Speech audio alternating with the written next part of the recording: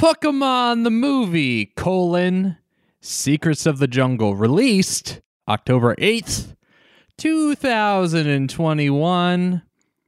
The latest Pokemon movie that is 3 parts Pokemon, 1 part Tarzan, 1 part James Cameron's Avatar, and 1 part Ferngully. Yeah, a little Jungle Book, a little George of the Jungle, a little like all of these things. Yes, exactly. So if you like those things, but you were like, man, I wish there was a Pikachu in this, have I got the answer for you?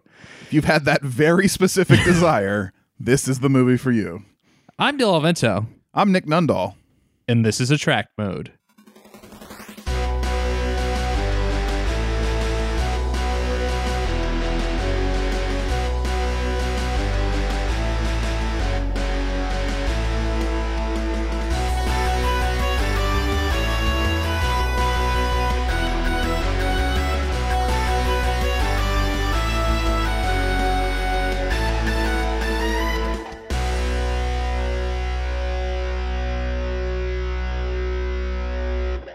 So yeah, you take all those flavors, you put them in a cup, you mix it up, you pour it in a nice martini glass, and then you just shoot that sucker because it ain't gonna taste great any other way. Yeah, that's accurate.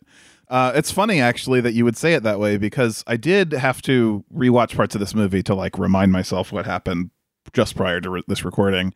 And I had to rewatch it at 1.5 speed to be able to have it like done in time to be ready for recording. And it was so much more enjoyable at 1.5 speed. So your idea of shooting it down in one gulp is absolutely right. The pacing on this movie just drags out what a very simple plot it has. Yeah, it's I looked at the time on it. I looked at the timestamp at the beginning of the movie because I'm kind of conditioned at this point for a Pokemon movie to be like an hour 20 at most. And this was like an hour 35. And I was like, wait a second. Yeah, needlessly an hour 35, I would say. Like, there's a lot of character drama build up, I guess. And that's all well served to whatever plot this has. But like, it's very slow and very repetitive on certain like background elements, I guess. I don't know. Maybe it depends on what the value of a Pokemon movie is to you as well, though. Is it, I want to see as many Pokemon as possible, and, you know, I want something I can put my kids in front of for as long as possible so I can go, you know, fuck off and do whatever I want to do. You have such a high opinion of parents, Nick. Yeah, well, I've met enough to know. That they just want to fuck off, put their kids in front of a TV and fuck off. Yeah, I think a great number of them are looking for that. So are you a Pokemon fan who wants to see as many animated Pokemon as possible? Or are you just trying to ditch your kids? In which case, the longer movie, the better. And it does those things. So good on that. It will distract children, for sure. It will, yeah. Yeah, I don't know. The length of this movie didn't really bother me. Like, I personally didn't feel like it dragged a lot, but I can see where it could have. Like, there's definitely some setups, some reveals where it's like, I bet you didn't see this coming. And it's like, no, that was telegraphed like 1,000 miles away. By the genre that this movie is, by the fact that you kind of already told us everything but that one little piece of information earlier. Yeah. It's a lot of repetitive like flashbacking and things like that got to me, I think. By the fact also that this movie kind of borrows heavily from at least one other Pokemon movie, if not 2 other Pokemon movies. Yeah? Yeah, one of which we've already seen. One, I don't know. I don't know how much it borrows from the other one, but they do definitely reference a Pokemon that is featured heavily in a previous movie. Oh, is that the mythical Pokemon Celebi that you're talking about? It is the mythical Pokemon Celebi I am talking about. Yeah, that they reference several times in this movie and never pay off. Does it? Yeah, they do. Does it? Yeah. How does it pay off? Celebi shows up.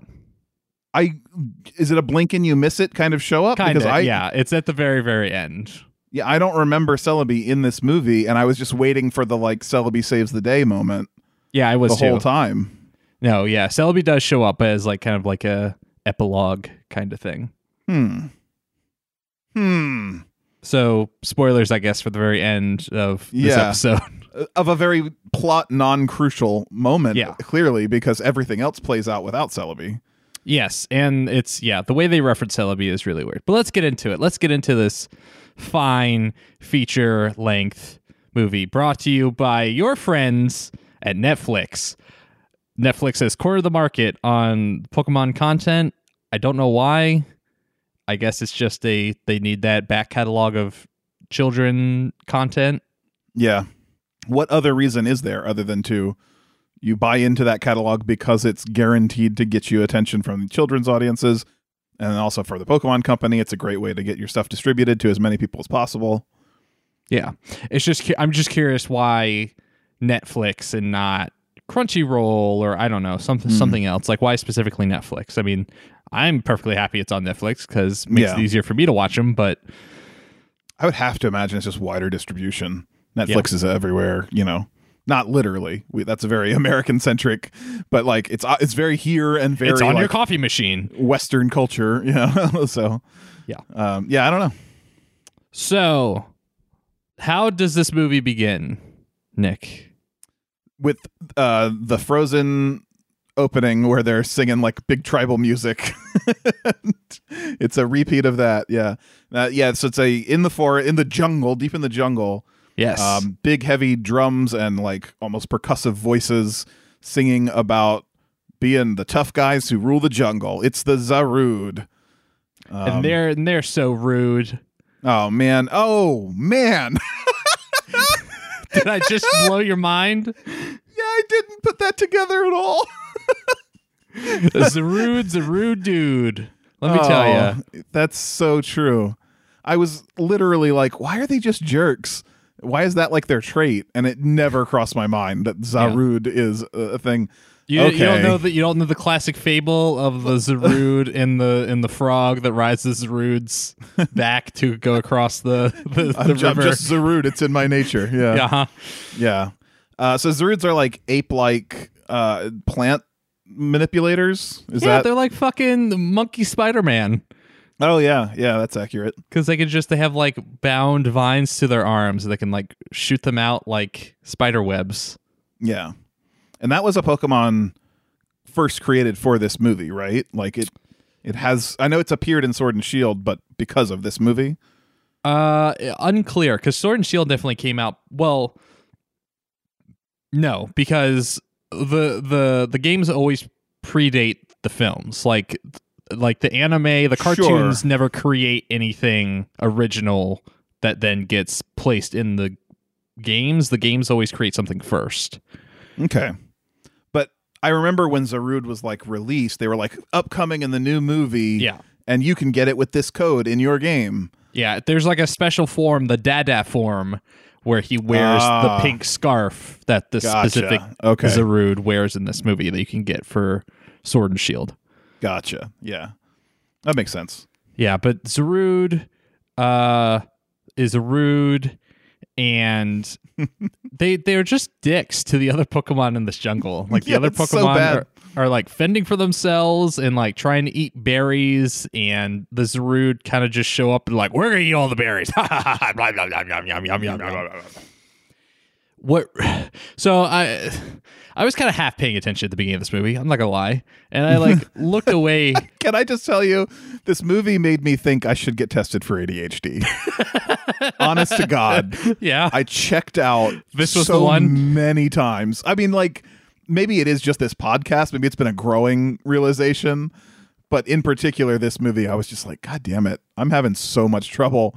So I think I can tell you what happens is like the Zarude are pushing around all these other Pokemon, clearly all wild, living in the jungle, and then they hear a crying baby, and most of the other Zarude just ignore it and like move on. But this one Zarude, who we will come to know as Dada, but only because of the context of the story, he goes to check it out, and so he swings over, sees this baby sitting next to like a stream or something like that, or maybe in a stream, and he goes goes over, checks it out, gives it a sniff because apparently, I'm sure it's like in a Pokedex entry.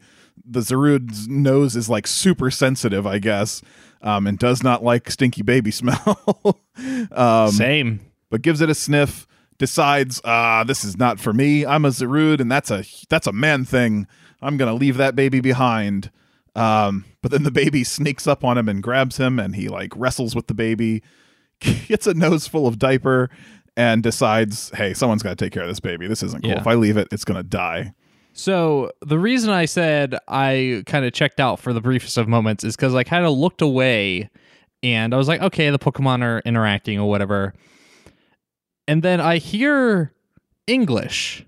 Yeah. But in my head, I was like, did I mishear that? And I like turned my attention back to the TV and I just sat there, like just focused in, just waiting for like to see if I was wrong and just see if there was another line spoken. And there's like a big gap between like Dada uttering a single line and then going through that whole arc of like finding the baby and having an interaction with baby and getting diaper pushed in his face and fainting from that. Yeah, because I think his first line is something as simple as like, what's that? Yeah. And then he brings it back to the tribe, the group, the troop, nest. The troop, they call it. The troop of Zarude. And they just start fucking speaking English. And I'm like, what the fuck is happening? Pokemon aren't supposed to speak English. Except for Meowth. Except for Meowth. Yeah, the one exception. So I do want to like talk on that, and I would like have this in my notes because I know in like the games, right? There's like the mystery dungeon games or whatever where the Pokemon just have full-on conversations, and like that being a sort of feels like different canon than the cartoons. Well, also there's like a justification for that because you yourself are a Pokemon, so you would understand the other Pokemon. Yeah, which applies here as well because they are Pokemon talking to other Pokemon at this moment. But in the movies or cartoons, you would. I know you're not an expert, but you're certainly better versed than I am. Oh, I'm an expert. Does this happen? Is this like a thing where Pokemon have full language conversations with each other? So translated again, for our benefit? This is kind of a spoiler for a later movie, but I believe it's the Pokemon the movie I Choose You, which is like a retelling of like the first couple episodes of the beginning of the anime. There is a point where like Ash hallucinates Pikachu talking. And there was like a huge like reaction to I think like whatever voice they chose for Pikachu because Pikachu has a voice like you know his Pikachu voice and you know him speaking English was really weird and off-putting. And it wasn't Ryan Reynolds or Danny DeVito because those would be the choices, right? Yeah. No, it was like it was like oh Ash like no. Yeah. Yeah, that would be off-putting. But in Dream Logic, you can excuse that. You can be like, well, whatever. Yes. So this is literally implying that all along for the entire, how long has Pokemon been out? 20 years, 20 plus years, 25 years? My God.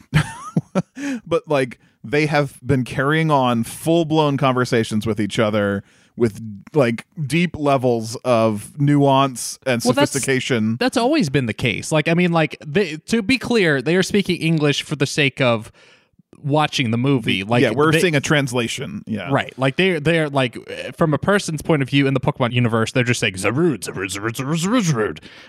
But we're seeing them have these conversations. But it's always been the case that Pokemon have been sentient, if not sapient.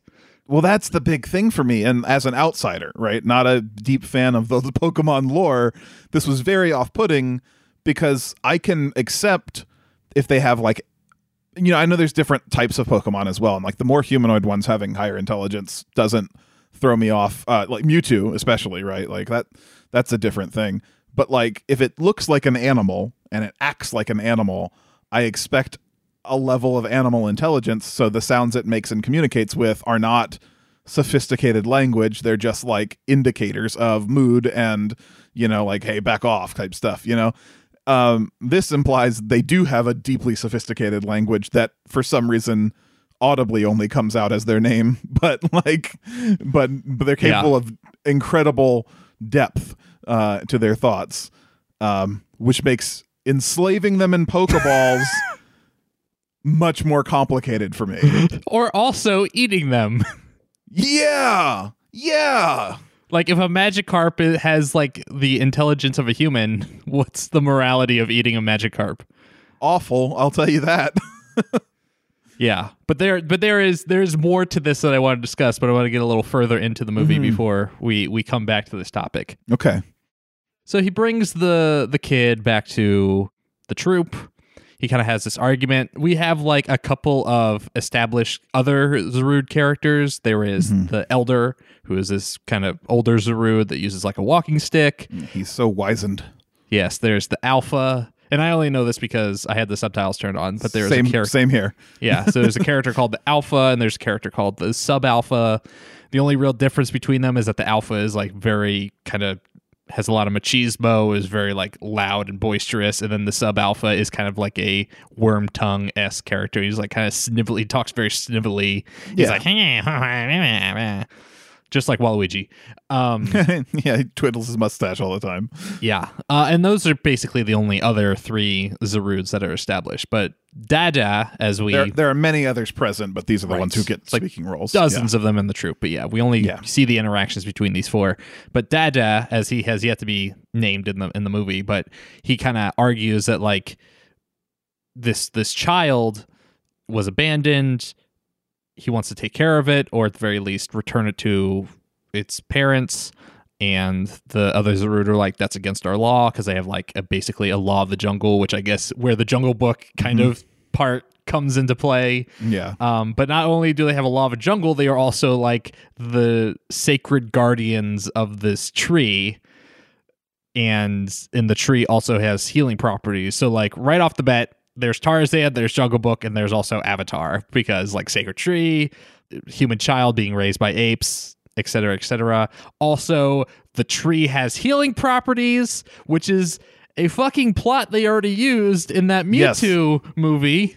It's also tough for me because like Poké Centers exist. Healing has been pretty worldwide solved. Yeah. You know, like yeah, hey, I have a potion. I can also heal my Pokemon. Psst. Right, yeah. This is not a crucial scientific exploration anymore.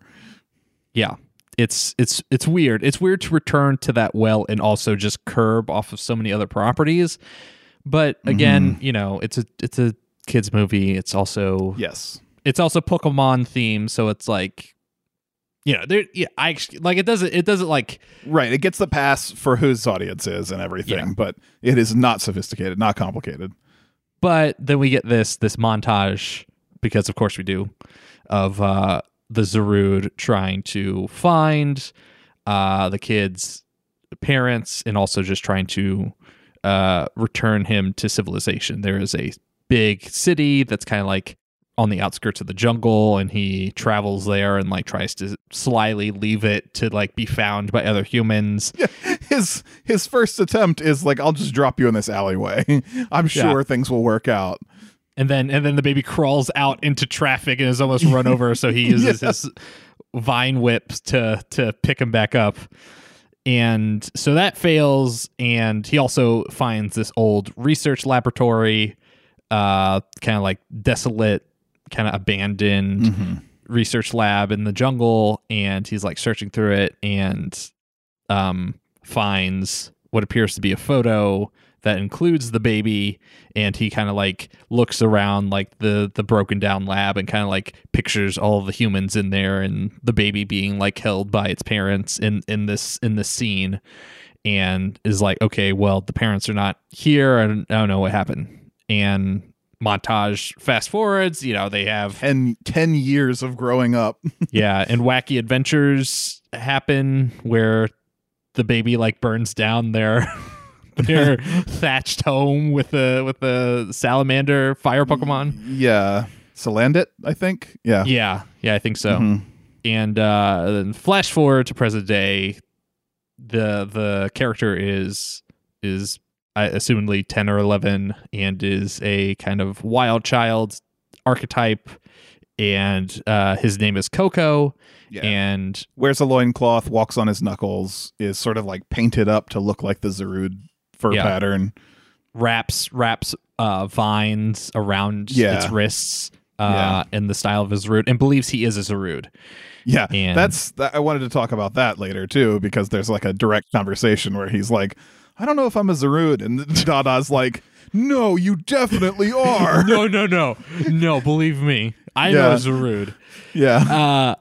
Yeah, so again, kind of setting up some pretty standard stuff if you've seen Tarzan or like the Wild Thornberries or stuff like that.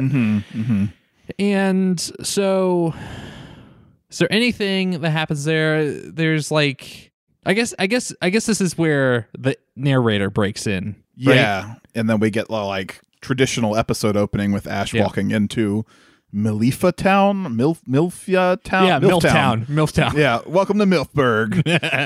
Ash is like, whoa, this place is great. Yeah. Better call my mom, which is the first thing he does. Oh, weird. Yeah, but he arrives there. The narrator talks about his adventure, but there's not really anything critical. We get more stuff in the jungle. Oh, go ahead. Well, the thing I want to point out here is, where the fuck is everyone else? Like all of his buddies? Well, yeah, where's Brock? Where's Misty? Where's Tracy? Where's Dawn? Where's Max? Where's literally any of the other characters that he is always around? I don't know most of those names, but I wonder, I mean, does this fit in immediately after a certain episode of the TV show? It might be, and like maybe in between seasons. Out. Yeah. It's just weird. Like, again, as someone that, like in our viewing, we are going from the third Pokemon movie to this one, right? Which is jumping like 19 years or something like that. And that's how it is for, like, I haven't seen any of the other Pokemon movies in that gap. So it's like, I'm also kind of in the dark. Like, what is the state of Ash Ketchum's world? Yeah. I imagine if you're watching Journeys, all of this will not necessarily make sense, but will at least be like, oh, he's doing something. My understanding is in Journeys he's going through like the Sword and Shield area, right? Like that's probably true. Yeah. Which is interesting because this town is not in Sword and Shield. I know the movie towns often are not, or maybe always are not. I don't know which. But I did some looking because I wanted to figure out. First of all, I wanted to figure out what Milfia was. Like I couldn't figure that out, and I didn't find much other than that. Weirdly, it is a town that has been teased in 2 other games before the release of this movie. Weird. Which it seems like so like micro world building pointless, but it shows up in I think something called like Pokemon EX, which is like a mobile game. And then it also shows up in a picture in the newest Pokemon Snap, like on the wall in the like weird like cutscene area in the lab when they're always talking. Yeah. There's like a picture of the town that they took like directly to make the illustration for this. Well, I know that either an executive at the Pokemon Company or a developer at Game Freak, someone came out recently and said that the Pokemon games and the Pokemon anime are 2 separate universes. So that feels that way. Yeah, so they should not be considered identical in terms of like setting and stuff. Like they share a lot, but they're not identical. It also makes me feel a lot less bad for having a Zarude in my bank that like this fully sentient being that wants to live in the jungle, and I'm like, I'm putting you in a ball, and I'm putting that ball in a box, and I'm leaving you forever. Oh, he's still sentient. Don't worry. That part shared. Shit. So Ash has his usual stuff. He's talking to his mom on the Skype with the public Skype phone box in the Pokemon Center. Mm-hmm. His mom still is babying him. He's like, do you got clean underpants? Or whatever she's saying. He's like desperately trying to get off this call. And what I thought was really funny was when he finally goes to hang up on the call, he goes to hit the hang up button. It's a touch screen. So it's like kind of like FaceTiming. And he goes to touch it and she looks at the button as if she like is consciously aware of where it is. It's like, wait, don't touch that. Like she's trapped inside the machine. Yeah. But yeah, he hangs up and then he goes out into the jungle to catch Pokemon. He's still trying to be a Pokemon master fucking 20 years later. Maybe give up on the stream, Ash. Go to college. Grow up a little bit. Like, you can still have this dream, but maybe make some progress in it. Jeez, just a little bit. Yeah. He tries to catch a Cramorant. Yeah, which I just love Cramorant in general because of that Pikachu animation. Yeah. So they pay that off. Yeah, they replicate here. Cramorant's in a lake or a pond trying to get some fish. Ash sends Pikachu out. Also, want to point out, this entire movie, we don't see any of Ash's other Pokemon. Yeah, He doesn't none. send any other Pokemon out. It's just him and Pikachu. Like, I don't know if that's like because they were limited in time or... Yeah. Well, I think also it's like clearly not Ash's movie. He's here, but he is a tertiary character to the boy and Zarude. Part of me also just feels like Pokemon knows how bankable Pikachu is and how Yes, absolutely, less you're popular the other Pokemon are, so they're just like, it's just him and Pikachu. But I do think there was something I heard on the internets, rumors and whatever, that in like new series he like released a bunch of his Pokemon or something. Oh, really? 'Cause he wanted to like start over. You know what? That's I shouldn't say this stuff because I really don't know anything about it. But I heard something about that he was like beginning fresh in his new journeys, and that's what the whole new series is about. That's pretty wild. Yeah. So he's trying to catch this Cramorant. Like you said, he sends Pikachu out. Pikachu gets caught in his mouth. They do the thing where he fires off Pikachu like Cramorant can do in the game. And Cramorant flies off and he's like, shucks, didn't get that Cramo. And then the fucking apple Pokemon shows up and he tries to catch that. Flapple. Yeah. And it flies away and he's chasing after it and then he trips over like a root or like a giant wire or something. It's a cord or cable or something for this like science equipment.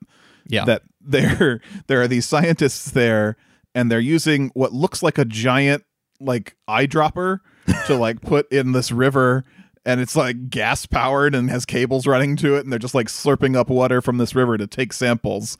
And like I bet you there's easier ways than this massive equipment, but whatever, you do you. We hear this water has healing properties. We got to make sure we don't contaminate it. Meanwhile, the giant machine is just dumping oil and just sludge into the water. But that's where he meets this scientist. What's her name? Do you remember? It's, I believe, Sharon or Shannon. Gosh, I don't remember at all. I think you must say it like once in the movie. Yes. She's like, hi, I'm Sharon. And he's like, okay. And and she's like, we're researching the water because the water has magical healing properties. So I'm like, yeah, like that other water did in the other Pokemon movie. Right. Yeah. And while this is going on, there's sort of a parallel story where the Tarzan boy Coco and his Dada Zarude are like, they've realized that the other Zarude, the mean ones, have crossed out of their territory and stolen all of the berries that the other jungle animals need, other jungle Pokemon need. So they have decided to start planting new plants and like trying to refresh the jungle. And it's like a human idea that like no one but Coco could have had this idea, because animals may be fully sentient but too stupid to farm. Yeah. Agriculture and animal husbandry way outside the realm of... That is the dividing line of man versus beast. Yeah. And also during all this, Coco is having full-on conversations with Zarude. Mm-hmm. And so here's my big fucking sticking point with this. Mm-hmm. All right? We got evidence that Meowth can learn English, that Meowth can speak human languages. We also have evidence that Coco, a human, can speak like a Pokemon. And not just like speak to Zarude, can speak to all Pokemon. Because, literally all, yeah. Because he has this... It's also like... So... It comes across as if there is the English, or they call it people talk at some point in this movie. There's people talk and there is Pokemon as a language. Yeah. Like, it doesn't come off as like Zarudes talk to Zarudes. Right. So that's a new question that we don't have to address. But now I'm curious, how does that work? Like, is it like the Tower of Babel where they all just have like a shared root? Like all Pokemon can understand each other even though they're saying different words? Anyways. Yeah. But we have evidence in this movie that a human can speak to a Pokemon directly. Mm-hmm. They can learn the Pokemon language. How has this not been a thing before? Right. This is just a question of world building. How can Pokemon have a language and that they are sapient and that they understand when humans talk to them, but humans can't understand when Pokemon talk to them, but they could possibly learn this language? How has there not been like Pokemon translators or Pokemon like people researching where are the Pokemon linguists in this universe? And you've got to presume they do exist, and they're just very bad at their job. It must be the only, because if it is possible for a boy to immerse himself in a Pokemon society and learn all Pokemon language, again, not just Zarude, because if it were just Zarude, you could be like, oh, maybe they are closer to us. They are apes. Yeah. So maybe there's a building block there that he grew from. But no, because he'll talk to the Flygon and the Pancham and everything else in their language, and it all works out. So this might also be answered by the man versus beast thing that we brought up, where humans just think they're so much better than Pokemon and are like, well, they understand me. Why the fuck do I care what they're saying? No, man. What a cynical, awful version of Pokemon, but also possible. But fits better than any other reasoning. I think I'm going to take a different tack with it and say this kid is just special. And the same as Meowth is special, right? Meowth is unique as a Pokemon. Even other Meowth haven't learned English. For some reason, Team Rocket's Meowth has, and we never learn why. Yeah, we do. And do we? Oh, I've never learned why. In the show, but yeah. Okay. Can we just say it? Can you tell me why? I would like to know. It was just, there's a flashback episode. It's the episode where they go to Hollywood, because I guess Meowth's from Hollywood or whatever. Just like the Minnesota Vikings are also right, real. Exactly. Yeah. But it's something based around the fact that like he was kind of shunned by other Meowth, and like it's kind of just like a retelling of Frankenstein, where he just like lives in the attic of the schoolhouse for like little kids, and the little kids are being taught like how to speak and read and write. Okay. And he teaches himself. That's still giving him an ability though that other, like, if it is possible for a Pokemon to just learn by study, then someone would have trained a Pokemon how to talk, right? Yeah. Yes. Like, we've had real world science happen where people tried to teach dolphins English. Like, those attempts are made by humanity at some point. Right. And like Pokemon, primates can use sign language. Yeah, exactly. So like, given those things, Meowth being the only one aside from Mewtwo, which is arguably a science experiment gone wrong kind of situation, or telepathy. It's just, they all have like lots of Pokemon have telepathy. So maybe they can all talk through their minds if they have that. I don't know. But if Meowth is special and this boy is special and this boy does demonstrate other special things later, spoilers, then maybe it's not just about learning it. Maybe it's about having some innate magical ability. He's the one that can do it, Maybe. Because otherwise it doesn't make any fucking sense. I was just sitting there staring. I was like, what? This whole sham falls apart. Now that the human can talk to Pokemon. Yeah. But anyways, there has to be a barrier there. Otherwise, humans are just monsters. We were the pocket monsters all along. But anyways, Coco and Zarude kind of are hanging out. They're living their lives. Like you said, the other Zarude kind of encroach in their territory, try to or succeed at eating all the other berries. They start farming their own berries. Zarude has this technique where he can like pull off a piece of the vines he has and like turn it into magic fertilizer that quickly grows the plants from a seed to like a little sprout. And so they're just talking. They're just trying to provide solutions to that. There then, like you said, there's a Flygon kind of like in the group, Coco's friend group, and the Flygon likes to pick fights, and it picks a fight with the Pancham, and the Flygon is really injured, and Coco leads the Flygon away from the fight, like purposely antagonizes it and pulls it away. He takes this sort of leadership role amongst the wild Pokemon. Yeah. Much like a trainer who had a collection of Pokemon might do. Right. Humans' innate ability is to lead animals. is to enslave wildlife. But he also has a was it a Squovit? Is that what that fucking squirrel's called? Yes. He has a Squovit friend who is like kind of like his buddy. Squoviat Russia. Yeah. Fuck. Squirrel, I don't know. Nuts eat you. Yeah. But he leads the Flygon to the sacred healing spring. Wait a minute. What? they just established that they don't have any food and they have to plant these things. And the very next scene is that Skwovet like surrounded by food, not sharing with anyone. Yeah. Well, that's why he has such big cheeks, because he shoves berries in his cheeks, and like I think that's his whole thing, is that he's just a fucking glutton, engorging on shit. But yeah, he pulls the Flygon to the sacred spring, and heals him, and then all the Zarude find him doing this and get really mad at him.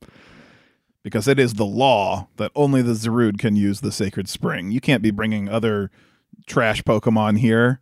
Yep. Why does your Flygon have goggles on? What a jerk. Because he flies so fast. Yeah. So I guess the Alpha wants to fight Koko because of this. Like, he's like, hey, you broke the law. Now I got to beat you up. That is the law. Yeah. You fought the law and the law won. So they start attacking him, and they have this big fight on this like branch over the healing waters, and all the other Zarude come down, including the Sub-Alpha and the Elder. And just as he's about to fuck up Koko, a vine comes and hits the Alpha and wraps his hand, and it's none other than, of course, Dada, who comes to his son's defense, I guess. I guess, yeah. So they have just kind of like a talk with the Elder, and they say, you know, hey, we screwed up. It was a mistake. We're going to leave. We're going to go away. You won't have this happen again. And it just kind of, I guess, is building up the animosity that the other Zarude have for him abandoning them for raising this child. Is like, hey, you're doing a gross thing, raising that human boy and not living with us, and we don't like you for it. But what happens after that? After the Elder like agrees to let them go? That's a great question, because there's kind of a gap in my notes too. Koko and Dada have kind of a falling out of some sort. That's what I remember. Yeah, okay, right. This is that part where Koko is like, why can't we use the waters to heal all the Pokemon? It's good. It's a good thing. And Dada's like, you don't understand. It's a Zarude law. You know, we have this law. It's the way we see things. And he says, well, I guess I'm not really a Zarude then, because my hands are tiny and my skin is pink and I'm not one of you. And then Zarude's monocle pops off. Yeah, he's like, no, you're my son. You're a Zarude. You're definitely a Zarude, and I'm sure you'll get vines someday. Yeah.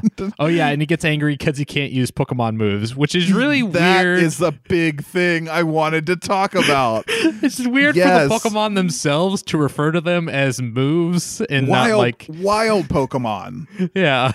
Not even like a Pokemon who has grown up under the training of the humans. A domesticated Pokemon. Yeah. Because then it's like, oh, I taught him these moves.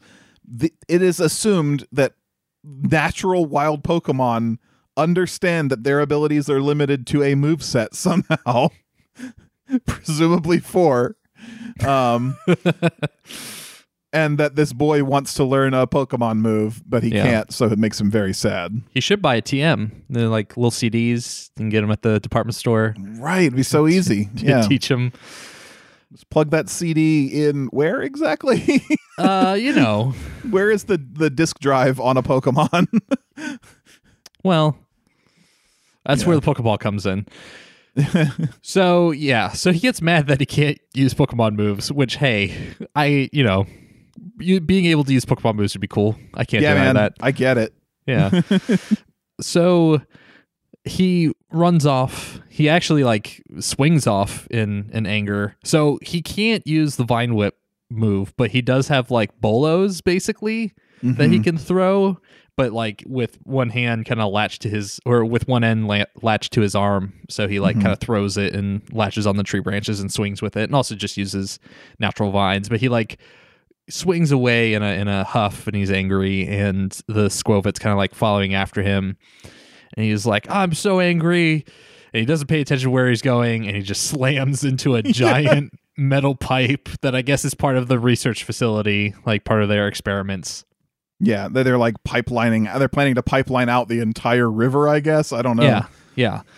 And he hits it, knocks him unconscious, and he falls into the river below, and it takes him downstream over a waterfall, and he just falls into the cascade below, and he just kind of sinks below the waves. And who would jump into the water and save him but none other than everyone's favorite lad, Ash Ketchum. Yep.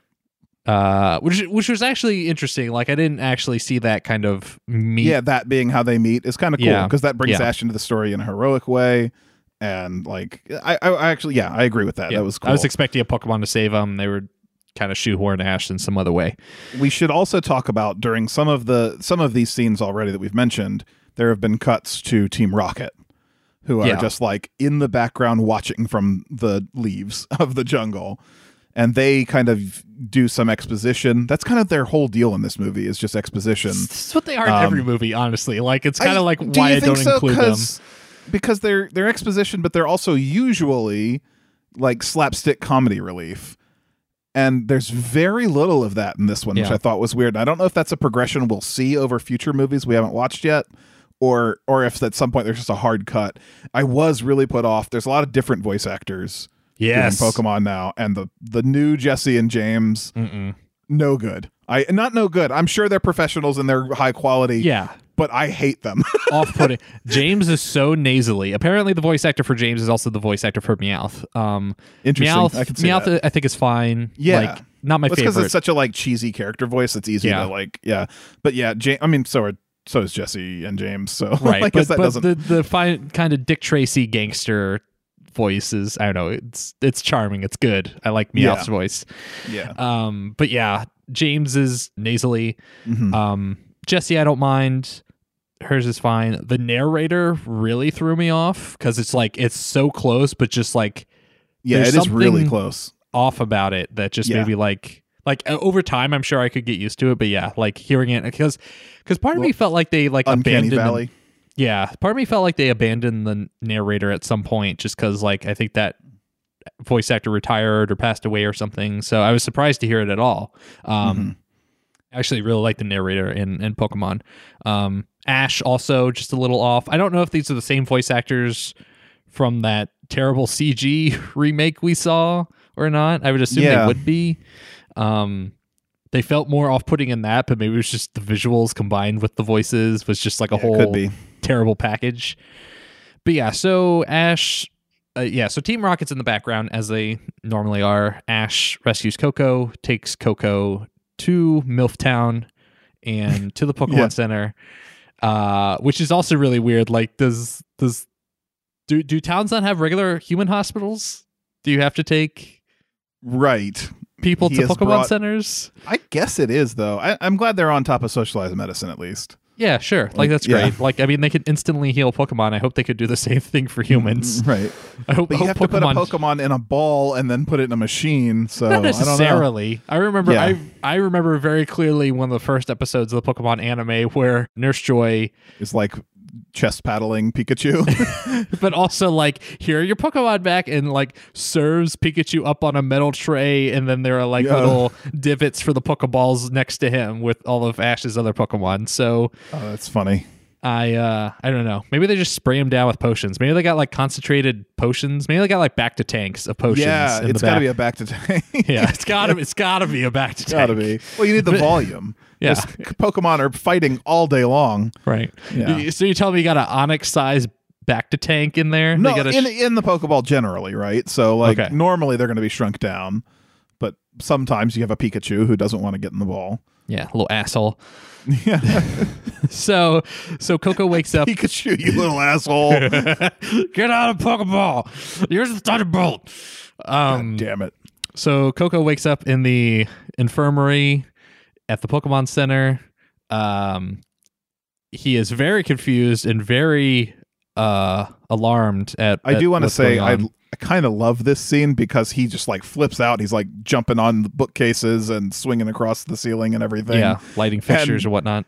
And everybody else in the Poke Center is like, whoa. But Ash goes, whoa, cool. And, like, that is the most like young kid thing to do in Yeah. that situation. Just seeing like that felt so real. It's like, oh, that's good. And just chases him, out of the Pokemon Center. Coco's like momentarily confused by the automatic door, but fortunately someone walks in, so he runs out through it and he kind of runs through the city, through Milftown. Startles a trainer with his Dreadnought, which is like a big giant turtle with like a large horn on the front, and the Dreadnought gets spooked and like starts stampeding down the town. And Coco sees this and takes action, as well as Ash, and they try to both stop the Dreadnought.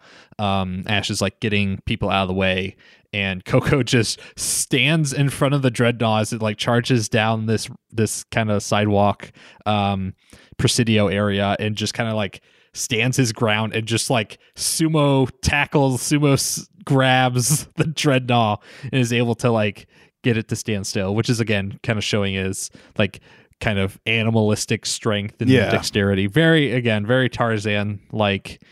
But then not only is he strong enough to stop the beast, but he has the light touch to like calm it down as well. Right. Which the owner comes up and is like, whoa, usually my Dreadnought is not okay with strangers, but you did something good here. Usually only likes Pokemon. Good thing you're not a Pokemon. Whoa, yeah. And then there's some more like modern wonders, startlement, I guess. He sees Pokeballs, like he watches a Pokemon get sucked into a Pokeball, and it like blows his fucking mind. He sees like there's like a super cut of like four of them, and it's like that seems almost horrifying. Yes, exactly. I thought he was gonna freak out more. He seems pretty chill with it because it's a kids movie, I guess, and they didn't want to go that route. But it does look like people are just like disintegrating Pokemon if you don't know what's going on. Yeah. But yeah, so Ash tries to talk to him. Coco picks up on English pretty quickly. Yeah. Which is surprising. There's not really like a lot of like build up to that. It's just kind of like, my name's Ash. And Coco's like, name Ash. What's your name? Coco. It's like, oh, okay. We're just gonna kind of speed run through the Tarzan learning English part, I guess. Then they have a montage of like kind of introducing him to human society, teaching him to walk. I expected the worst. Phil Collins to start playing over top of this, honestly. Instead, it's like dime store Jonathan Colton, like very like sincere lyrics, I get, or attempt at sincere sounding lyrics, but none of it feels sincere. And it's like, when we work together, we can be best friends. like I don't know. It's just, it makes me want to claw my eyes out and stab pencils in my ears. I hate it so much. It's painful to me when they start doing those things. It doesn't bother me, but I get where you're coming from. I guess. But they're having like a fun day around town, and they go to some music stuff, and I don't even remember all the things that I think I probably blanked it out, honestly. just your eyes turn into like TV static for like a solid minute. Yeah. They get clothes for Coco, and and Ash teaches him how to walk on his feet bipedally. He buys Coco ice cream, where does Ash get money? All the trainer battles that he beats on the road. He just beats him up. He's like, give me your money. Yeah, I beat you in a battle, so you owe me 172 simoleons, whatever they're called. I wonder if that's how it works in the anime. Yeah, I mean, it's how it works in the game. So. I think it's like purely like socialist. It's just like everyone gets a stipend. Like no one has to like work if they don't want to. It's weird. I don't know. It sure feels happening. Like it. Or maybe he gets a stipend from Professor Oak for all the Pokemon research he doesn't do. Or his mom is just sending him checks. Like, yeah, he's a trust fund baby. Yeah. But yeah, they do a montage. It kind of ends in this. There's this fair, or celebration that happens in the town, where fireworks are shot off, and this is kind of referenced earlier in the movie where Baby Coco and Dada, when Dada's trying to reunite him with humans, they stay in the town on a rooftop and they watch the fireworks go off. They go to like the area where the fireworks are going to happen, and like all the workers can't finish the preparations because there is a single phalanx I don't know how this Pokemon works. It is like yeah, it's a bunch of little Pokemon, but are they collective or not? Yeah, I think they're like an execute where there's a group of them, but Okay. the individual units of the Phalanx are angry and won't let the workers finish construction. And Coco kind of like talks to them and tries to figure out what's happening. And he's like, "Oh!" And he like leaps into action, like bounds across the construction yard. And the workers are like, "Hey, don't do that!" And apparently, one of the Phalanx fell inside of like a silo or something. I guess it's where they fire off. I don't know, but yeah, the fireworks, which would be real bad if they were able to like complete the project with that Pokemon still in there. But he like saves the Phalanx with the help of like the workers and whatnot and Ash. And I guess it's like the leader of the troop because that Phalanx looks a little different. It's a little bigger. It's the one that like leads them around. But they're able to have the celebration. Hooray! And the mayor shows up to thank them for helping the workers of Milftown so that the Milftown fireworks can still be fired off. And he then talks about why they do the celebration. It's like in honor of Celebi, the legendary Pokemon. Celebration, yeah. Yeah, yes, thank you. And how Celebi is like yeah? Yeah, I would just like to point out that he says Celebi is our jungle guardian Pokemon who shows up when we do these events when the jungle is safe. Yes. But when there's a problem, Celebi doesn't show up. Which is a shitty guardian. If you are only there when things are good, something is wrong. And then when he also mentions the Celebi, Ash like perks up. He's like, "Oh, a Celebi! Can I see it?" Yeah. And the mayor's like, "We haven't seen it for a while." Absolutely not. And Ash goes, "Oh." To which I say, Ash, you literally had a whole movie wrapped around that Pokemon. You have seen a Celebi. Did you forget what it looked like? Do you want one for yourself? Why would you need to see the Celebi again? Gosh, that's such a weird thing too. We're catching all the legendary Pokemon in the games, but like presumably it is like the one legendary Celebi that protects this town. And if my character rolled up, yeah, we haven't seen it for a while. I wonder why. Oh shit, I know why. Meanwhile, the jungle is like dying and all the plants are withering. It's like, well, going to Elite Four, do. Yeah. But yeah, so they have that exchange. Fireworks go off. Coco's like terrified of the fireworks, like a dog would be. What happens then? So we do some like bouncing interspersed in all this. There are some flashbacks with Dada, who is in the jungle remembering times that like Coco behaved as a protector for the forest. He always, much like the Flygon thing, we're reiterating his protection of some Rufflet who he wants to take when he was younger to the stream. And that introduces a special power that does become pretty important that Dada has, which is that he can like extend his vines to the trees and like pull energy from them, I guess like photosynthesis or something, to heal Pokemon or whatever, but it's draining. It takes a lot of energy out of him to do it. And it's like this unique, not only unique to him, but rare for even Zarude to have. Yeah, so we're now curbing the Green Mile. Yeah. Just add that to the list of movies. And then after we have that, we Coco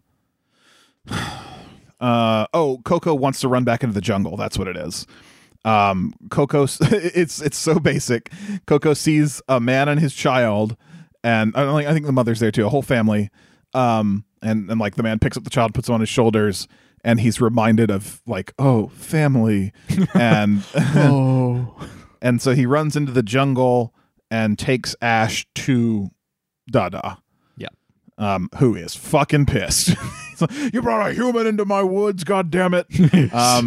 And then we get sort of a cut. The movie does this little like perspective shift almost when it's like now we're in Zarude language all of a sudden. Again, Ash is just kind of standing there dumbfounded as the two of them talk it out.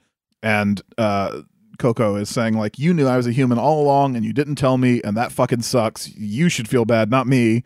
And then they just kind of like need some time apart. But as he's or no, that's what it is. Dada says, you're right, I did fuck up. Let me take you to the lab I found that your parents, had. And he takes Coco there. Coco spends some time being sad and then looks through the rubble, and Ash finds a like a chip or something, some kind of like badge or chip or something, wallet, something like that has the same logo on it as the Biotope group that is currently trying to study the waters. I going back to that for a second, I forgot to bring up one of my favorite parts when they introduce Sharon. She goes, "Hi, I'm Sharon. I'm a biotech company researcher." Oh, okay. Just that flat out, like, yeah. That's what I'm doing here. That feels so fitting in the world of Pokemon for me to just immediately state your profession. Right, but it's like generic biotech company. Yeah. Like, no name. They never put a name on the biotech company. It's just biotech company. Oh, no, they did. It's Biotope. I am 99% sure she says Biotope. Yeah. Oh, maybe she said Biotope then. Yeah. Well, damn, my joke doesn't work. I'm sorry. It's okay. Well, I'm gonna pivot now and just say their logo fucking sucks. They need a new graphic designer. That is fair. So Ash is like, oh, I know these people. Let's go to them. So they take Ash and Pikachu take Coco to the new Biotope lab, which is run by Dr. Zed, who is excited to see Coco because he knows Coco. Coco is actually Al, which is just such a boring name. You can call me Al. Sorry, all Als who might be listening. That's a shitty thing for me to say. A man walks down the street and he says, "Hey, why am I soft in the middle?" Yeah. They are of the Al's parents were the I can never say this word, Molybdenums. Yes. Which is an element. It's like a lead-like metal. And they died. They died 10 years ago. Yes. And it was presumed the baby was, dead as well, but they never found him, and of course we know why. But they were here looking for the very magic tree that we've seen the Zarude protecting. Yeah. And I guess Pokemon, for all of its like crazy science, doesn't have satellite cameras. Wait, no, but Giovanni did in that previous movie. Remember when he did like the heat? Only organized crime controls the skies. I mean, it's an expensive endeavor. So yeah.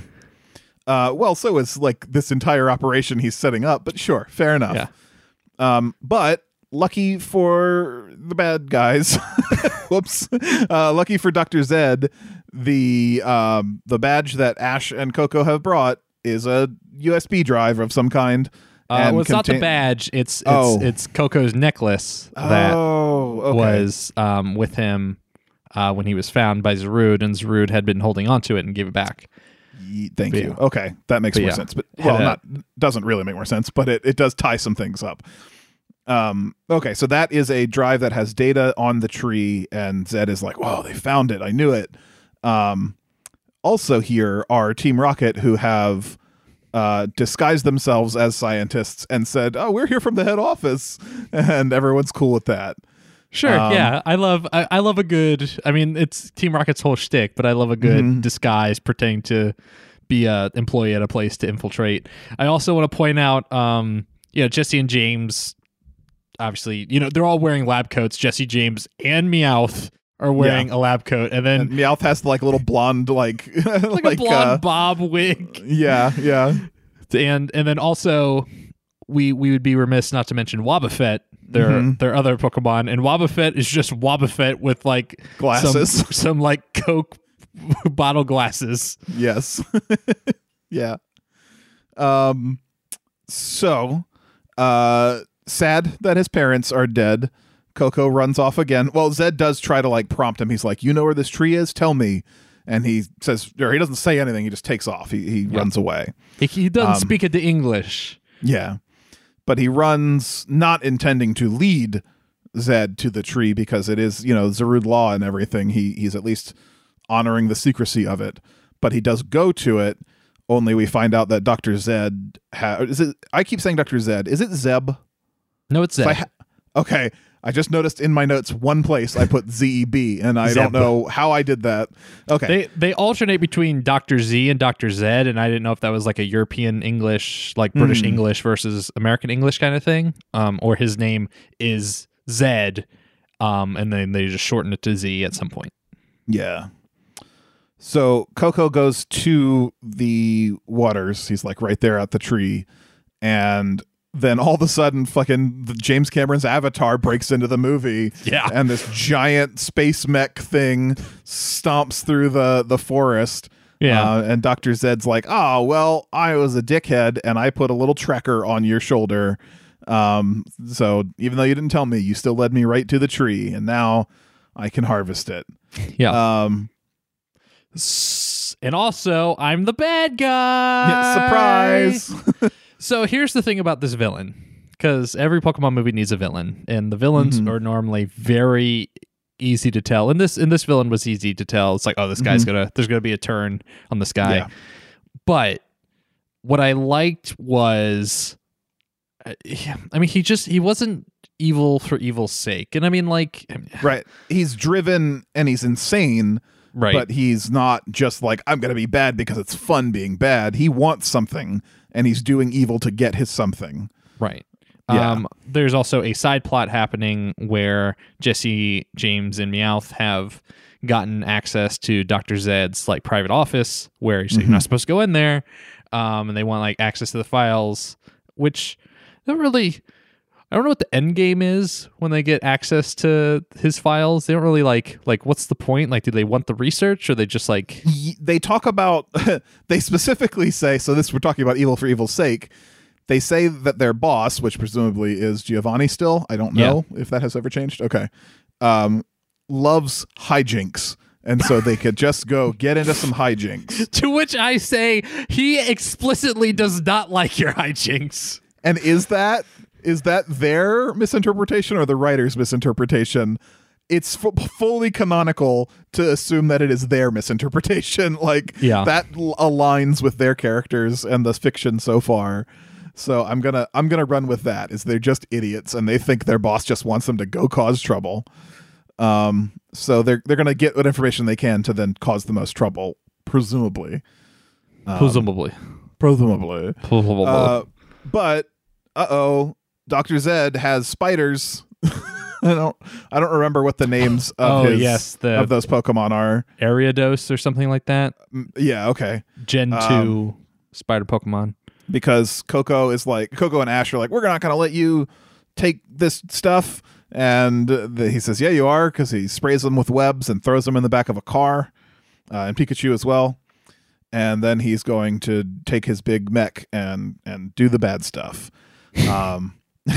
I mean, fair enough, right? Like, I'm summing quickly, but I think that covers it.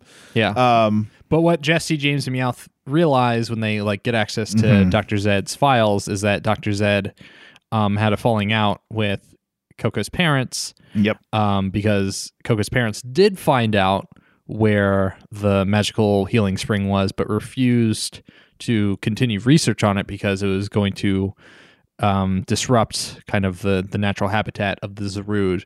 And look, it's the same theme of every Pokemon movie. Well, maybe not every Pokemon. Most Pokemon movies where it's very similar. Yeah. Yeah. It's, nature versus humanity or nature versus technology.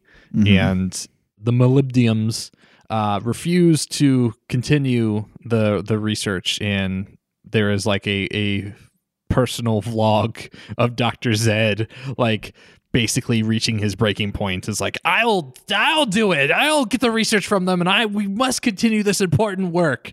Yeah. And then cut to a flashback of him chasing after, which I hate because it kind of implies that his flashback is in his vlog. Yes. Very vague, very bad at like connecting the logic there. But he has like a kind of jungle RV, and not RV, jungle Humvee, like a Jeep. Yeah. Okay. Yeah. And is racing after the parents in their own Jeep and rams into them so hard that the car spins out and tumbles down a cliffside and catches fire, and he's just watching. You're so elated while talking about this. Why are you so excited by this? It's just so wild to see, because it's like, yeah, it's dark. Pokemon movies can get dark, but like I've never seen actual death in a Pokemon movie. Like it's like usually like a stand-in. Does Detective Pikachu count? Who doesn't? Because Pikachu, the car accident that causes his dad to get put, spoilers, into the movie. Like, yeah. You know? Well, but like, but it's like that's gruesome, right? And it's the same level of gruesome in this, but it's like not a straight up death. That car accident is caused by a murder, right? The Greninja are attacking the car, and they are trying to kill someone. Yes. There's an intent to kill, and there's been an intent to kill before. But like, you think of the first Pokemon movie, it's like Ash doesn't die, but it's a stand-in for death, right? Yeah. You it's get the emotional death. Yeah, but here, you spend most of that movie maybe not assuming. Children might spend most of that movie assuming that the parent died in that car crash. Yeah. I mean, like, but to show it on screen of like the two bodies laid out, and like the mother, like, kind of weakly, like, putting the baby in the fake basket, messed up, and then sealing it up and pushing it down the river like fucking Moses. Yeah, borrowing like, another storyline. Yeah, was like, oh, like that's a pretty advanced. We're pushing boundaries here in this Pokemon movie, and maybe they've already been pushed in the 18, right? 19 we haven't years. seen so many. Yeah. But yeah. So he just watches his colleagues or his bosses, I guess, die.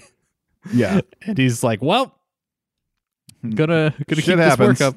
Yeah. This is what happens when you work out in the field. So, in spite of knowing this dark, terrible truth, though, it doesn't really change Team Rocket's plans. They just still want to steal Pikachu. Because that's what they come back to. Rocket. This is why I always hate Team Rocket. They don't evolve much. Like they will do interesting things within the course of a movie, but they always return to that equilibrium point. It's like, we're just here for the Pikachu. Everything has to reset, and that is the problem. Because in some of the other movies we've watched, I've really enjoyed Team Rocket's journey of like, we're gonna not be the bad guys, like, and in this they just stayed all bad guys, very generic, like they weren't fun or complicated. There was at the very least a nice interaction between James and Ash, where like in order to get access to the secret files, they had to release Pikachu and Ash after they had been bound by the spiders. And Ash and James just kind of have this quick interaction like, well, I'm going this way. It was like, all right, yeah, we won't bother you this time. And then they go that way. I'm like, thank God, because I really just need Team Rocket to get out of the fucking way. Yeah. So everybody released. Zaruds decide to battle the big mech. Coco is going to join in because he's tough. Sequence of events here. I remember like the big plot points here, which is that they take like a first attack at the mech, and Dada specifically is injured in that. Yes. So Coco like pulls back, retreats with him, and is like, "You stay here. I'm gonna go fight this mech, for you." And they have like a, "No, don't, just get out of here. It's not safe, and I can't lose you," kind of moment. But then Coco's like, "That's why I have to do it. Like, because you love me so much, I have to go fight for you." And then there's continuing flashbacks with the whole Rufflet thing that's been sort of this theme throughout the movie, which is after they save the Rufflet, the Rufflet's mother comes and like is very rude to the Zarude. Yeah. And the lesson there is kind of like, hey, we don't do the right thing because we're going to get praise for it. We do the right thing because it's the right thing. And what happens if you're in a fight that you can't win, but it's to protect the people that you care about? And the answer is you just fight anyway. Like, you have to do what you have to do. So Dada, too injured to actually fight, decides to do what Zarude never do, which is go out and approach the other Pokemon and call for their help to come help his son. So it's all sweet. It's all nice. Yeah. So after some bickering, the other Pokemon throw berries at him and are complete. There's like a Nuzleaf that's just super pissed off. Yeah. But after an impassioned speech, they all team up. The whole gang rushes in and they fight the mech. And I think the big finish is like a X-Men style fastball special where the Alpha throws Pikachu into like an Iron Tail attack, and he like cuts the mech in half or something. Yeah. And through the course of this, we also have Sharon and the other researchers that were first like, oh, we're gonna get important research done, from this healing spring, and then they slowly see the turn from Dr. Zed and like stand away, and like the mech operator, who I kind of liked because he was just kind of like this construction worker looking dude with a hard hat, like willingly gets out of the mech because he doesn't want to be a part of this, and Dr. Zed takes it over and starts fighting. Because the big thing that they realize is that they're not here to take a large sample of the water and study it. He thinks, and the Zarude have a song throughout the movie that also confirms this, that the tree filters sunlight into magic healing that goes into the water. So the tree is the core of the real healing, not the waters itself. Yeah. And he just wants to rip the tree out of the ground and take that with him. So he shoots a missile at it. Yeah. He just wants to break it up and take the magical wood. So that good point. Yeah, to bring that up.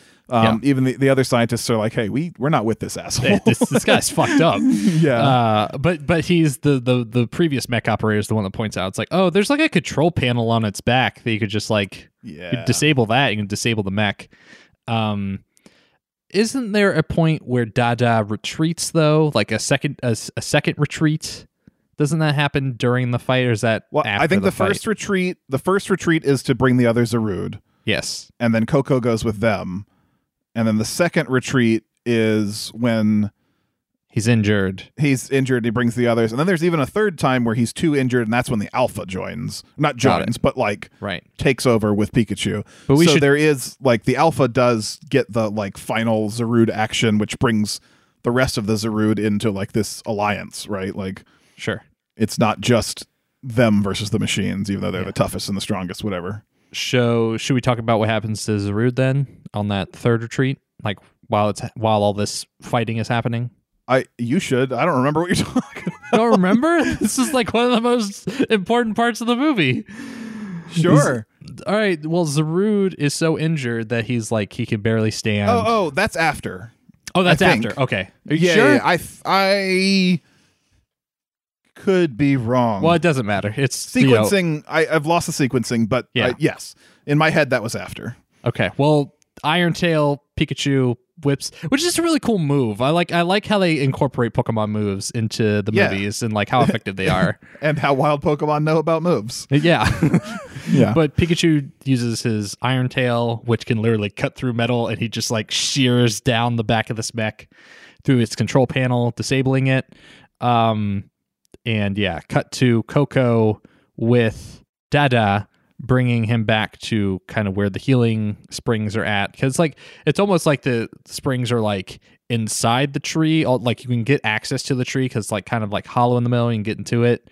But he like takes it to a part where the healing springs would be, and the healing springs are like identified because they have this pink glow. Mm-hmm. And they kind of like spill over all the branches in this sacred tree, or the heart tree is what they call it in the movie. And Coco drags Dada to the embankment where the healing spring would be, but the water's not pink anymore because when Dr. Z fired his missile at the tree, it put like a big hole in it, and all the healing waters came spilling out and got diluted with the regular water.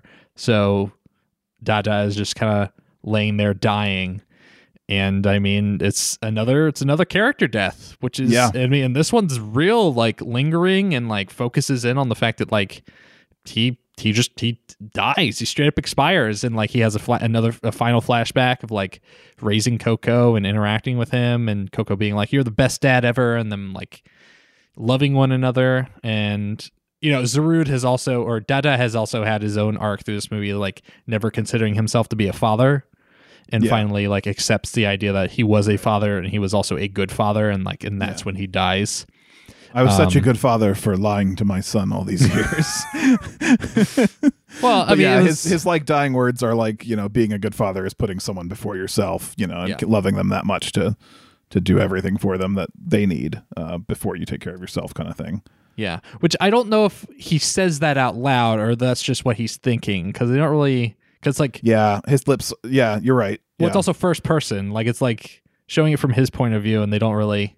But anyways, so Coco, obviously distraught, seeing his father die, his Poke dad. He tries to heal him. He tries to use Dada's move to. Which then the elder's like, "Oh, Coco, no." Oh, bad Coco. That's not gonna work, you idiot. Which is all. I mean, he says it a little nicer than that, but it was also kind of a heartfelt moment where he's like, "You know that won't work." Like, it's like, you know, it's this touching moment of like someone desperately trying to prevent the end of someone's life, and like just doing what is probably impossible, and like the other people surrounding you are like thoughtfully telling you, it's like, you can't do this, like, you like, this is not a healthy way to grieve, trying to like resurrect your fallen father. But wouldn't you know, if you want something bad enough, you can get it. If you want your dad back, you can get it. Yeah, take that lesson home, every child who has lost a parent. I guess you didn't love them enough. You didn't try using a Pokemon move, did you, dumbass? Yeah. Because somehow he's able to pull energy and this sort of green light, kind of resembling the vines that his father would use, and draws it through him and into his father and heals him. Using a Pokemon move as a human. And not only that, it like grows new plants out of the tree trunk that like all the other Zarude are standing around watching him do this, and like it like sprays like these green spores everywhere, and like the Zarude can like smell it, and they're like, but it smells different. Is that Coco? Yeah, smells like Coco. Did you put a little chocolate in this? Yeah. But yeah, so he resurrects his father, which, okay, I guess all the pathos from that character death doesn't matter anymore. Yeah. Whatever. Like, I'm okay with that. Yeah, as far as like undoing a death that can be dramatically satisfying. Why does he have power?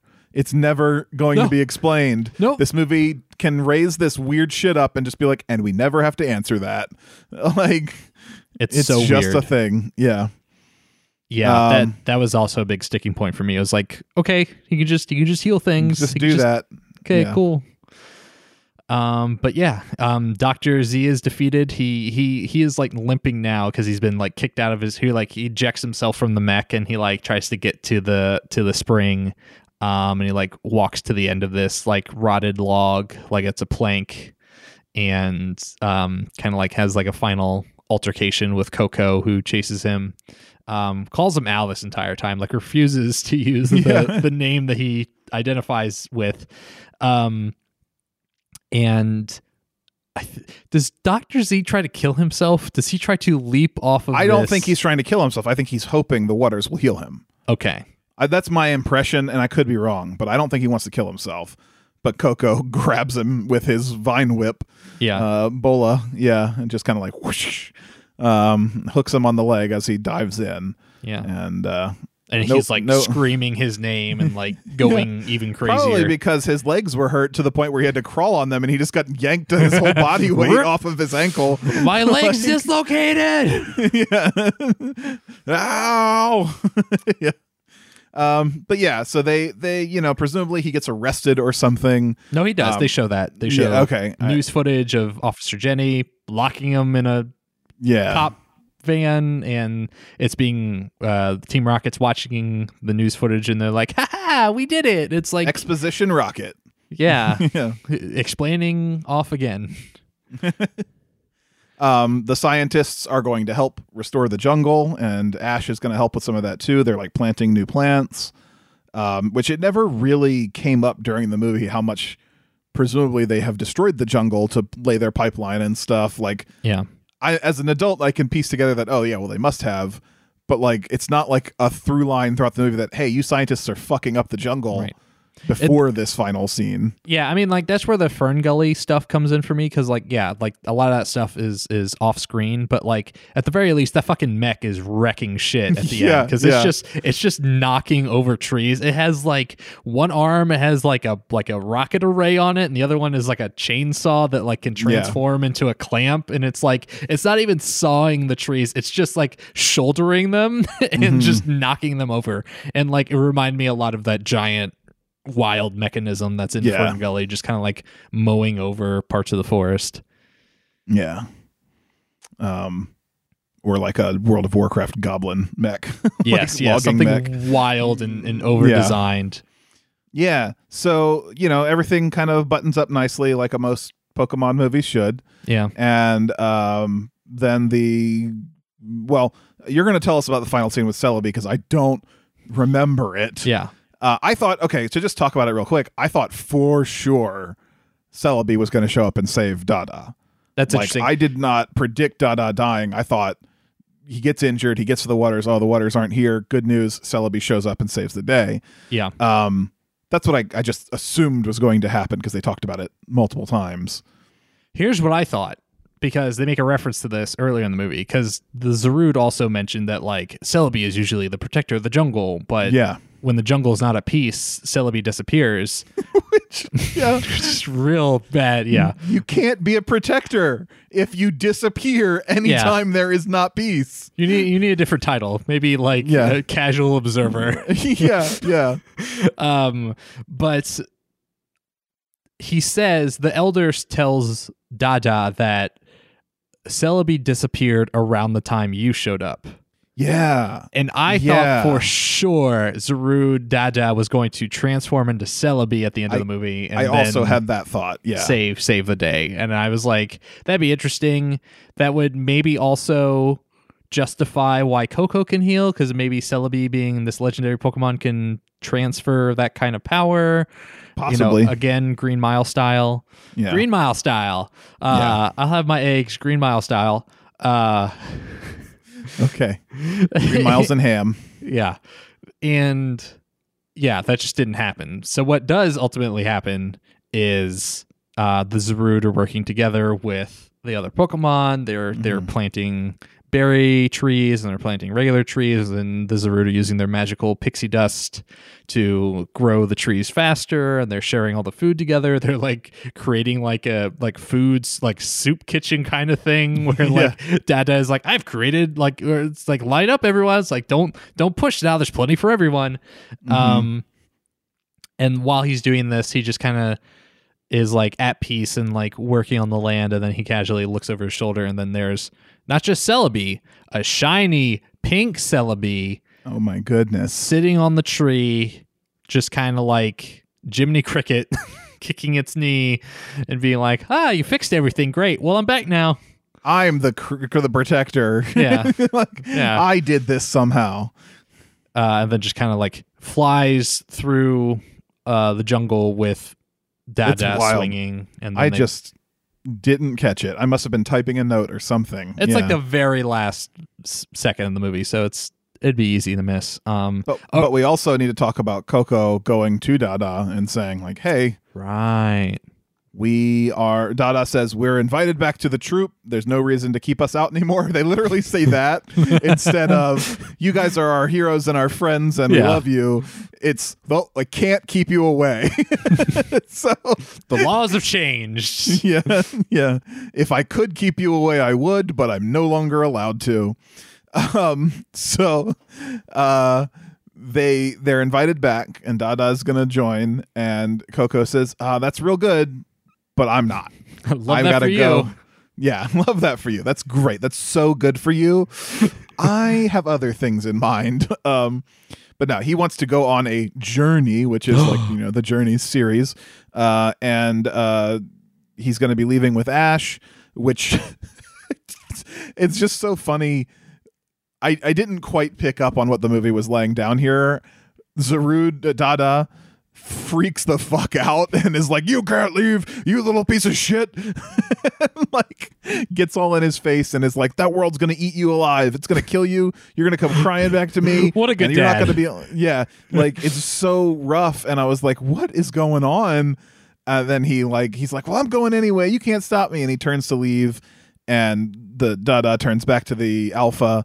And the Alpha's like, "Dude, are you sure you want to do that?" In spite of that being exactly what the Alpha did to Dada earlier in the movie.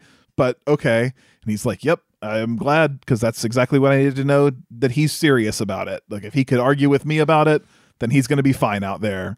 Dada is a good dad because he does this fucking reverse psychology bullshit like a dad would. The entire Zarood culture is just toxic masculinity, and we never see a female Zarood, so I'm convinced that is like all they have. They're called Zanice. Yeah. But then after he catches up with Ash and is like, "Hey, I'm coming on a journey with," they say it again, "coming on a journey with you." He's like, "Oh, that's awesome. That'll be great." They hear an explosion. They look back and there's like a fountain of the water coming out of the tree and sparkles all around. And all of the Zarood, including Dada, and all of the other Pokemon come to see him off and let him know, like, "Hey, that shit I was just doing, that was just fucking with your head. I really love you, and you're going to be great. And come back to us, because you are the bridge between Pokemon and humans. You're the missing link." and so don't stay gone forever. Yeah, we actually need you to communicate with human civilization. Yeah. If not, they're going to destroy our jungle again. Like, it's definitely going to happen. I don't think Coco explicitly goes with Ash. Like, he definitely leaves the jungle with Ash, but they I would go be their surprised. separate ways. I would be surprised if he shows up in like the series or anything. Yeah, I would expect he's... Yeah. Well, even in on this, his they own. say, like, we're going to go separate ways. Like, Ash is like, Gotcha. "I'm sure I'll see you later." Yeah. Another thing I want to bring up, since we're at the end of this, Ash makes reference to his dad, Yeah. which... With such a weird piece of dad advice, too. The map to your goal is inside yourself. My dad told me that, and I've always held on to it as truth. That's right before he went to go get a pack of cigarettes at the corner store. Yeah. I'm following my own map, and it's taking me far away from being a parent. And granted, again, haven't seen the last almost 2 decades of Pokemon content. There might be a whole arc with Ash's dad at this point that I just don't know about. But it was really wild to me to see this reference to his father that I've never heard before. Yeah. And like, is he dead? Is he like? There's fan canon, I think, and I don't like that. Doesn't mean anything. Fan canon isn't real. I think there's a fan theory Take that fanfic writers, you pieces of shit. I guess there is fan theory based on game canon that there may have been some war before, like the first Pokemon game, and that maybe Ash's dad died in that war. Died in the Poké Wars. Yeah. Which like is the kind of dark stuff Nintendo would have done around the time Pokemon came out and then stopped doing right after, like everything, like Star Fox was so dark and all these other things that Nintendo was doing. And then like all of a sudden Nintendo kind of stops doing that kind of thing. So it would be very fitting if they were just like, let's not ever confirm his dad died in a war. I'm just imagining like whatever the Kanto Nation's national flag is, like always being up at the Ketchum household, or like Ash's mom is driving a minivan and has a "Support Our Troops" sticker in the back, or like proud wife of a veteran, something like that. Yeah. But yeah, you know what? This was a serviceable movie. I enjoyed it. You liked it more than I did, but it wasn't the worst. Like I said, I did check out. If I were watching this purely casually, if I weren't not like, I need to know what's going on, I would have just been like, and not really thought much more of it, and like, it wouldn't have offended me on any level. It would have felt like a long Pokemon episode. Yeah. I feel like a Pokemon movie has to do a couple things in my mind to like kind of nail it. They have to have at least something original within the context of Pokemon. I really like the themes Pokemon really wrapped itself in. It's the themes of friendship between like humans and animals. It's the themes of like, conservation or environment, awareness. Things like that shown through the lens of like a very cherished, like happy-go-lucky childhood thought. Yeah, with a dead dad. And with a dead dad, and the dad that served valiantly in the Poke Wars. Yeah. And just the least amount of Team Rocket possible. I like Team Rocket when they do things that aren't Team Rocket things. Like when they join in and help. Bad news for you, Nick. Exactly. They almost always do only Team Rocket things. But I think there's potential with them, although the new voice actors just put me off so much, I think they should drop them. I do think now is the time to just be like, we're done. They've done the same thing for 20 years. It's time to be done with Team Rocket. Yeah, it's time to kill Team Rocket. Well, they could retire, like they could go do something fun and just be Twilighted in the series, like still exist out there in the world, but no longer be on camera. Twilight in the series, sparkling vampire playing baseball. Yeah. Baseball that's like so loud when they're this is something I've heard about the books, is that people in the town think that the vampires playing baseball is a thunderstorm because the ball hits the bat so hard. Yeah. They can only play during thunderstorms to cover up the noise they make. Yeah. Welcome to our new podcast where we watch all the Twilight movies. I'm not in. I can't do it. I've seen enough like tertiary, secondary, reference and review of Twilight stuff to know I can't handle it. Well, but Nick, you said you like this. You said this was a fine addition. I said it was serviceable. A serviceable Pokemon movie. Would you like to watch another serviceable Pokemon movie? No. What's next?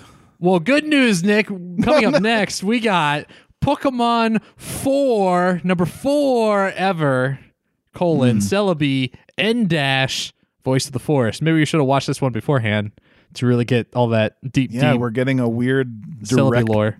Yeah. For the one scene where I missed it even showing up.